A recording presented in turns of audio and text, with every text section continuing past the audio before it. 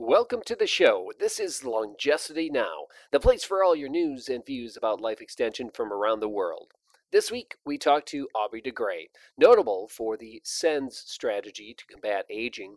Listen in to find out how research is progressing at the SENS Foundation.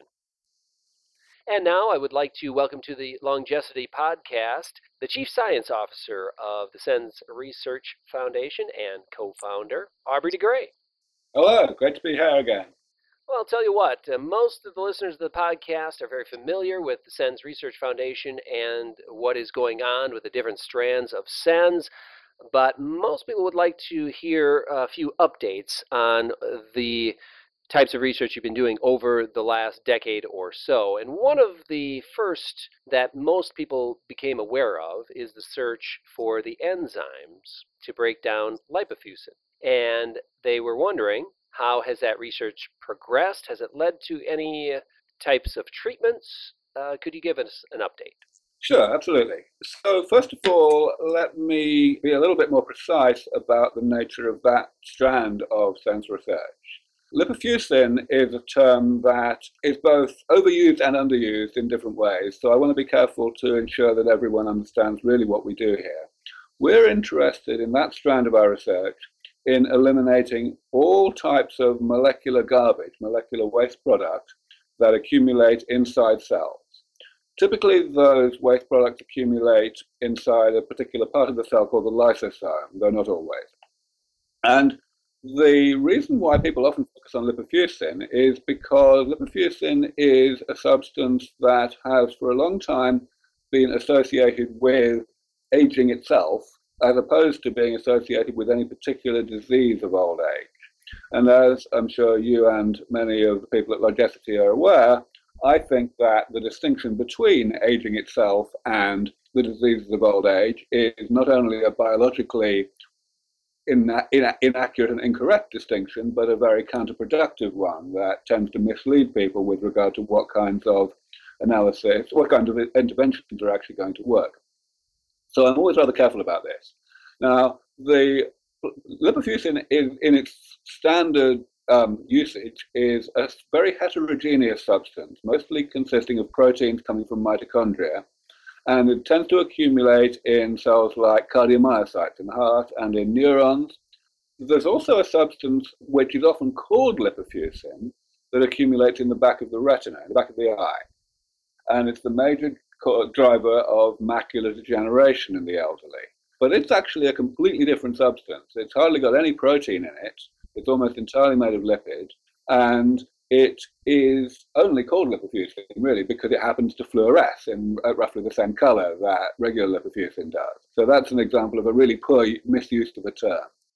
Additionally to that, we're interested in eliminating molecular waste products that are not fluorescent at all and are never called lipofuscin, but our approach to eliminating them is exactly the same. So an example there would be the oxidized cholesterol that accumulates in macrophages in the artery wall and turns into sclerotic plaque. Yes. And in fact, our emphasis over the past several years has been on only two specific types of molecular waste products. Number one, oxidized cholesterol, that I just mentioned, and number two, this thing that's often called lipofuscin but isn't, in the back of the eye. We don't look at lipofuscin per se because we think that because it's so heterogeneous, it's basically something that we should probably not start with. We should get there once we've kind of found our feet with regard to more simple molecularly characterized substances. And the more simple metabolic byproducts, the indigestible byproducts that you're speaking of, then are more easily targeted, more easily researched, more effective use of your time and money.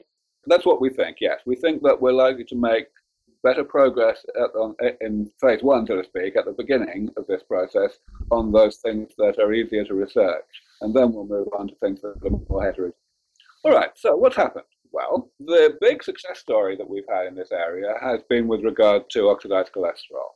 We've been focusing on a particular variant of oxidized cholesterol called 7-ketocholesterol. The reason we focused on that one is because people tend to agree that it is public enemy number one in terms of how abundant it is relative to other oxidized cholesterol derivatives, and also how toxic it is. So that's a good rationale.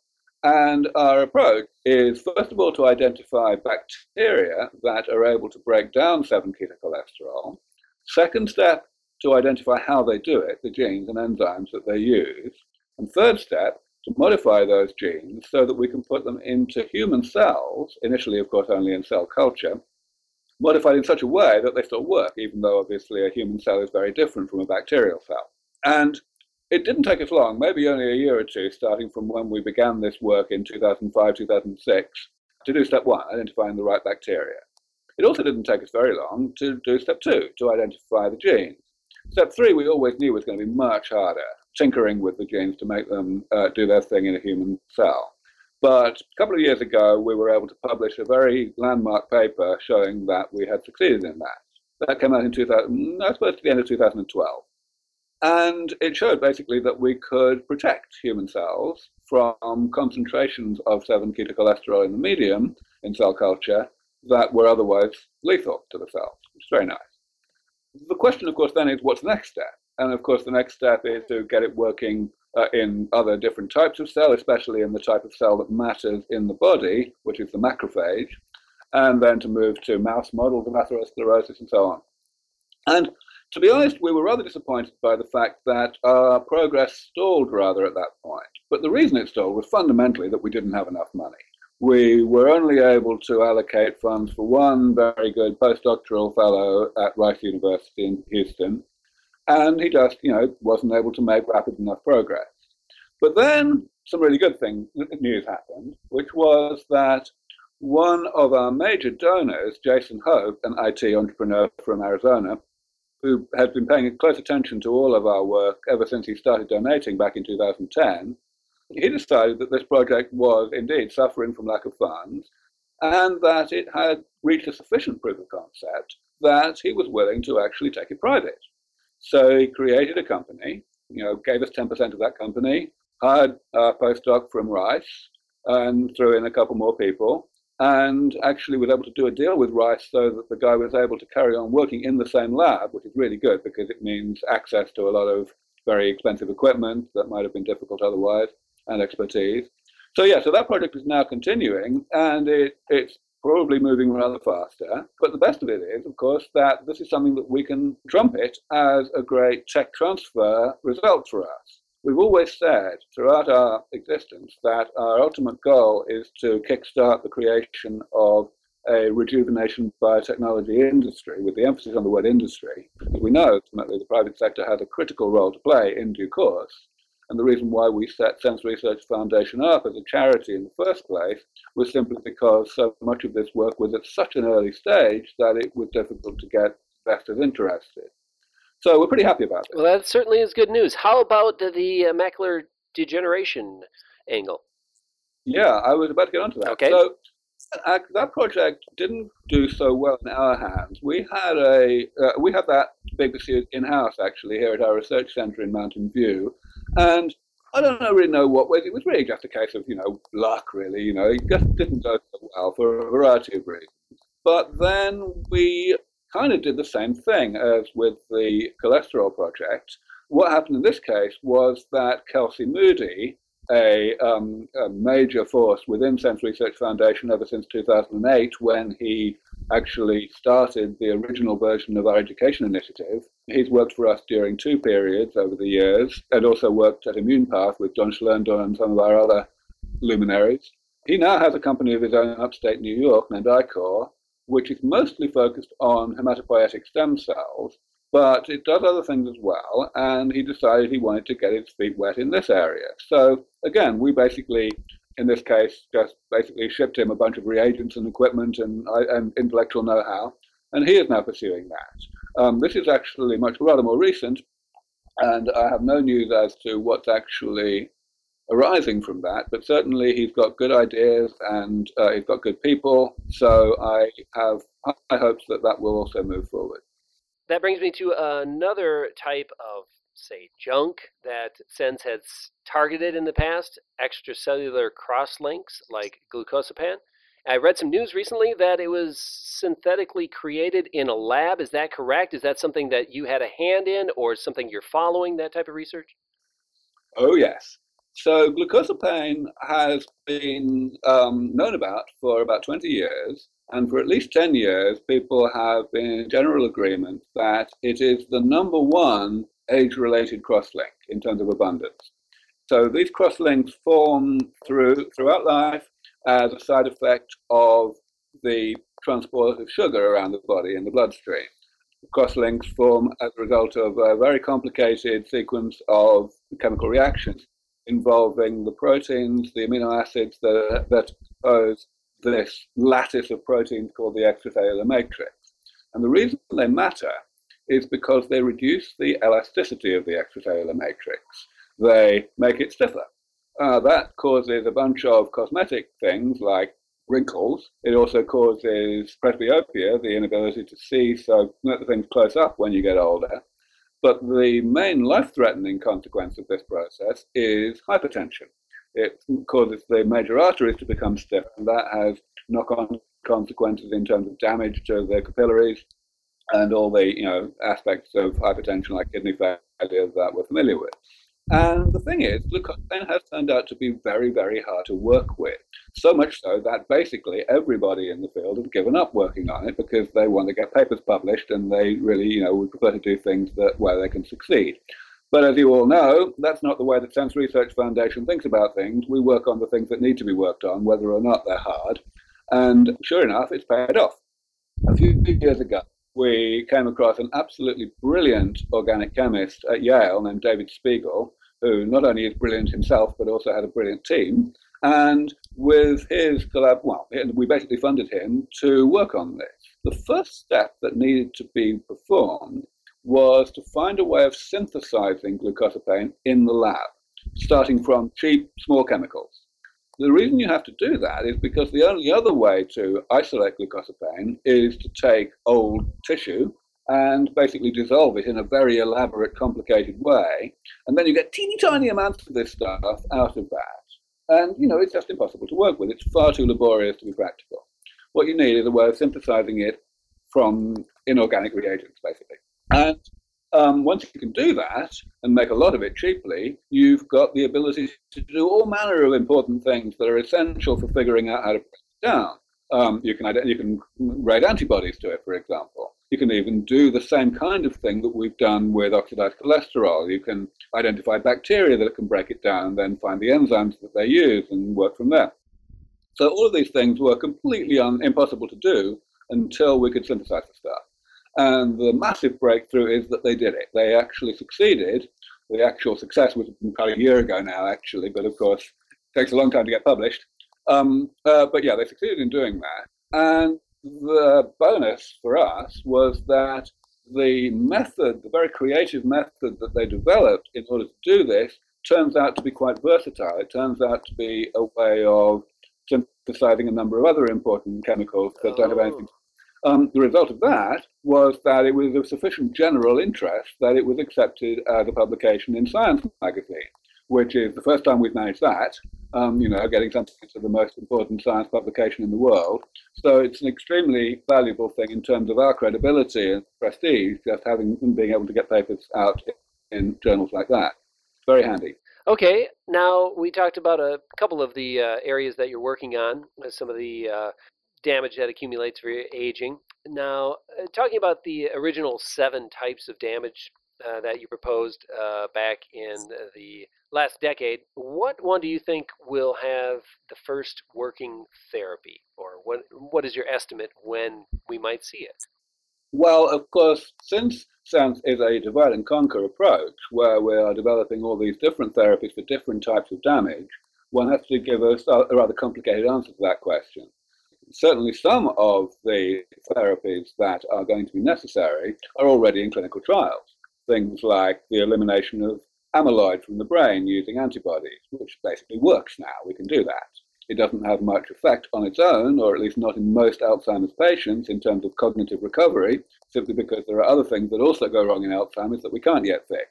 But it's something that we now have in our pocket, and it's basically done.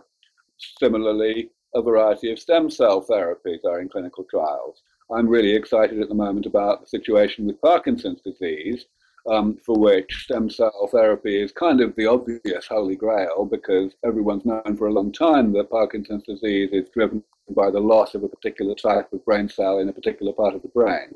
But when it was tried 20 years ago, they couldn't get it to work, basically because they couldn't reliably manipulate the neuronal stem cells before transplantation into a form that would actually differentiate into the correct type of neuron. So basically only a couple of patients actually benefited 20 years ago, but they benefited so much that we know that once we can get this right, it's going to be a real cure for Parkinson's disease. And now that people are much better at precisely manipulating stem cells in vitro before transplantation, new clinical trials are underway, and people are very optimistic. I'm extremely optimistic that we can really be talking about something as little as 10 years from now. Of course, many of the other therapies also need to be developed in order to actually postpone the ill health of old age entirely, or at a much earlier stage. Things I spoke about with regard to oxidized cholesterol and macular degeneration, those things, might be 15 years away if we're lucky, in terms of getting all the way through to making them work reliably in humans. Yeah, that brings me up to another listener question about an interview that you did earlier this year, speaking about time frames. And this was, I believe, on Motherboard. People can probably search your name and Motherboard and find that article where you mentioned that perhaps robust mouse rejuvenation was only about 6 to 8 years away, which seems like very optimistic projection, a little bit better than what people had read before, say 10 years away. Is there any reason why you thought that perhaps things have accelerated? Oh, sure. I mean, the 10-year prediction was something that I was saying 10 years ago. I'm not feeling too bad about that prediction because, it was always stated as being subject to funding. So I think, we have actually gone roughly as rapidly as I would have expected us to go, given the funding that has actually in practice been available over those 10 years. Namely, we've made about 1/3 of the progress that I would have hoped to make. So we've brought the 10 years down to, let's say, 7 years plus or minus. So yeah, things are going pretty much according to plan, except insofar as we're not getting enough money in the door. And, if we did have a lot of money dropped on us tomorrow, then I think 6 to 8 years is a pretty good prediction. I certainly think that if we don't have a bunch of money dropped on us tomorrow, then 15 years, which is not good. Okay, and then how about, since we're talking about funding, and you mentioned partnering up with technology startups, like the one in Arizona, could you comment on the SENS Research Foundation strategy of leveraging philanthropy to get more bang for the buck? For example, you've been running the rejuvenation conferences for several years now to build relationships with the research community and university researchers. Has that worked out quite well? Of course, it's always glass half full, glass half empty, isn't it? I mean, I guess I'm pretty happy with what we've achieved, but at the same time, I know perfectly well that we haven't achieved enough because still money is very much the rate limiting factor in all of this. So, we continue to plug away. We continue to put a lot of our effort into outreach and education and fundraising of one kind or another. I still live this completely insane, brutal life in terms of traveling and giving talks all over the world. So, nothing's really changed in that regard. But we do see progress all the time. We do see more and more people in the private sector getting involved. Obviously, everyone knows about Calico and human longevity. Yes, a listener did have a question about Calico on this same subject. They're just a few miles away from you, and they've got $1 billion. Is there any hope that the SENS Foundation is going to be working with them more closely in the future? At the moment, it's looking pretty distant. Essentially, the unfortunate fact is that the way that Calico has been set up is, in one sense, really good, but in another sense, not so good. The good thing is that they have essentially bifurcated their operation into short-term stuff and longer-term stuff. The short-term stuff is what you hear about in all the press releases about, the huge deals with Big Pharma. These are to develop specific drugs that might modestly postpone certain specific age-related diseases. Essentially, it's just doing Genentech all over again, which is, of course, what the people at the top of Calico have done in the past. And that's fine. It's a very good thing because it means that the long-term stuff that Calico are also doing is insulated from any, shareholder pressure to actually make money every quarter. So that's great. The bad news is that the long-term stuff is currently leaning, as far as we can tell. Obviously, we can only tell from tea leaves, like who they hire. It's currently leaning towards an overly discovery-driven, discovery-centric, curiosity-driven bent. In other words, not so much using what we already know to develop new therapies, but rather trying to find out more, trying to do more and more basic science. It's kind of rather the way that the Ellison Medical Foundation went before they decided to throw in the towel. And this is a bit of a shame. It's kind of not surprising because they decided to appoint as their chief science officer a guy named David Botstein, an emeritus professor from Princeton, who's extremely bright, but perhaps the biggest thing to say is that he's on record as saying that he doesn't have a translational bone in his body. So it's a little bit disconcerting. But we shall see. At the moment, we've done our very best to gain links to Calico, and they've more or less blown us off. But we certainly have plenty of links to people who have links with Calico. So there's hope. There's some hope. Speaking of disappointments, like the Ellison Foundation, which really didn't focus all that much on translational research, and Calico as well. What about the National Institutes of Health? A lot of Longevity podcast listeners were disappointed about some cuts in that budget recently, and they were wondering if it was worth it to try and bring the topic more into focus, research on aging, funding for aging research during the presidential campaign. So far, debates have happened, and the topic isn't even mentioned. Is it worth it for people who are advocates to try and get this into the public sphere, or should they focus on other avenues for outreach and fundraising? It's a great question. I honestly don't know. I definitely don't consider myself a political animal at all. I do not know whether there would be benefits in this, but I can't see it doing any harm. I think the more that politicians can be embarrassed into understanding that they might be missing a very important vote in this area, the better. Absolutely. However, as things stand, it doesn't look very good in terms of the political dynamics. Many of you guys out in Longevity may know that there is this thing called the Geroscience Interests Group within the NIH, which was set up a few years ago by the guy who runs the Division of Aging Biology at the NIA. In other words, the guy who oversees the disbursement of funds to gerontology researchers. His idea, which is brilliant, was that maybe we can start to break down the silos between aging itself on the one hand and the diseases of old age on the other hand, by creating requests for applications, funding initiatives within the NIH that are joint between the National Institute on Aging and other institutes. Because, of course, the most high-budget other institutes are ones that are focused predominantly on diseases of aging, like cancer and diabetes and heart disease and so on. So this is a fantastic idea, but lo and behold, it has pretty much run into the sand as far as I can see. It's remained very much an interest group and hardly anything more, despite the fact that Francis Collins, the guy who runs the NIH, the whole NIH, is very much in favour and has lent his verbal support to it. And you can see why it's run into the sand. It's obvious politics. There is no extra money being talked about here, which means that any money that might go to these new initiatives would have to come out of something else. And the people who would financially suffer are not keen on that. And it's always easy to lobby in favour of the status quo.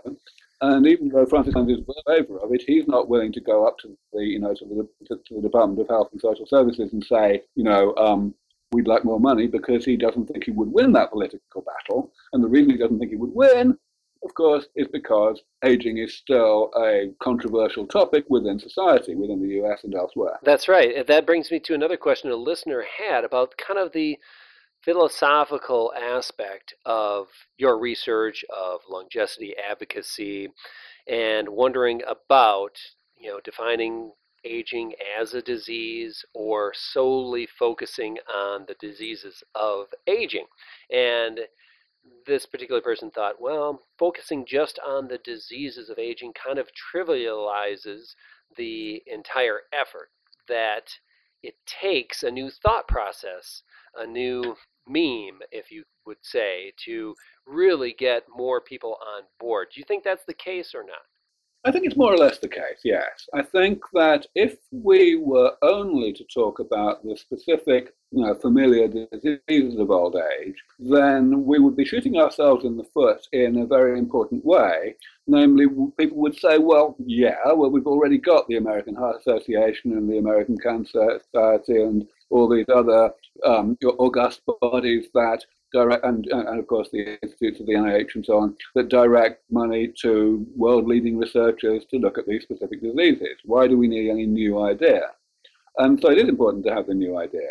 And then if the new idea is, described using the word aging, then you have, of course, the different problem of having to get people to understand that aging is bad for you, and that it's not some kind, and that it's potentially amenable to medical intervention rather than being some kind of inevitable, natural, fundamental law of nature that it's going to happen, which is the way that people tend to think of it. That's really why in the past year or two, I've spent so much of the introductions of the talks that I give emphasizing the complete biological illegitimacy of making any kind of distinction between aging itself and the diseases of old age, and indeed the tragic consequences of that mistake, namely the emphasis on putting all the money into geriatric medicine rather than into preventative geriatrics, which is basically what SENS is. Sure.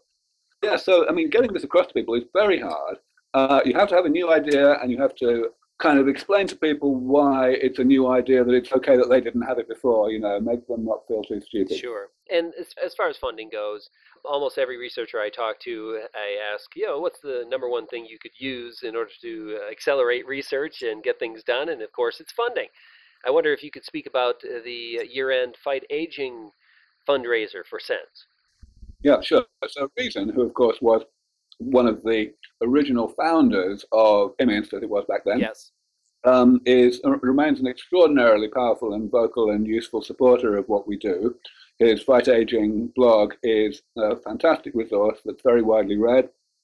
And he has also, over the past few years, got into the habit of running a fourth quarter campaign for fundraising for SENS. And that campaign is generally done as a matching campaign where a small number of relatively wealthy donors come in and pitch in maybe $10,000 or 20, adding up to a fund which then smaller donors are invited to match over the last 3 months of the year. This year, we're aiming to do it on a slightly larger scale than we have in previous years. The large donors who were amassed were able to put together a total of $125,000, and so we're trying to get that same amount from other donors. So that will be matched. The small donations come in and adds up to $125,000. Then the Fight Aging matching will bring it up to $250,000.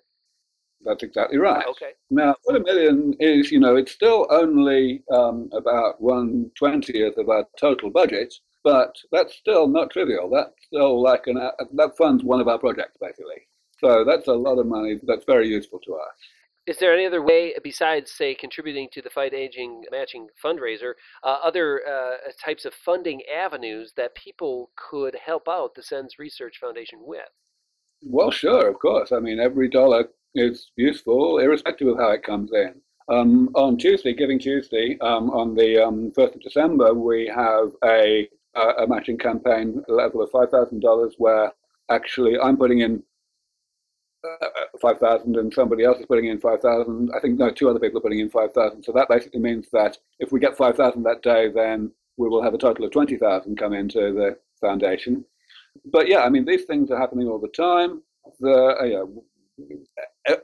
All money is green, so to speak.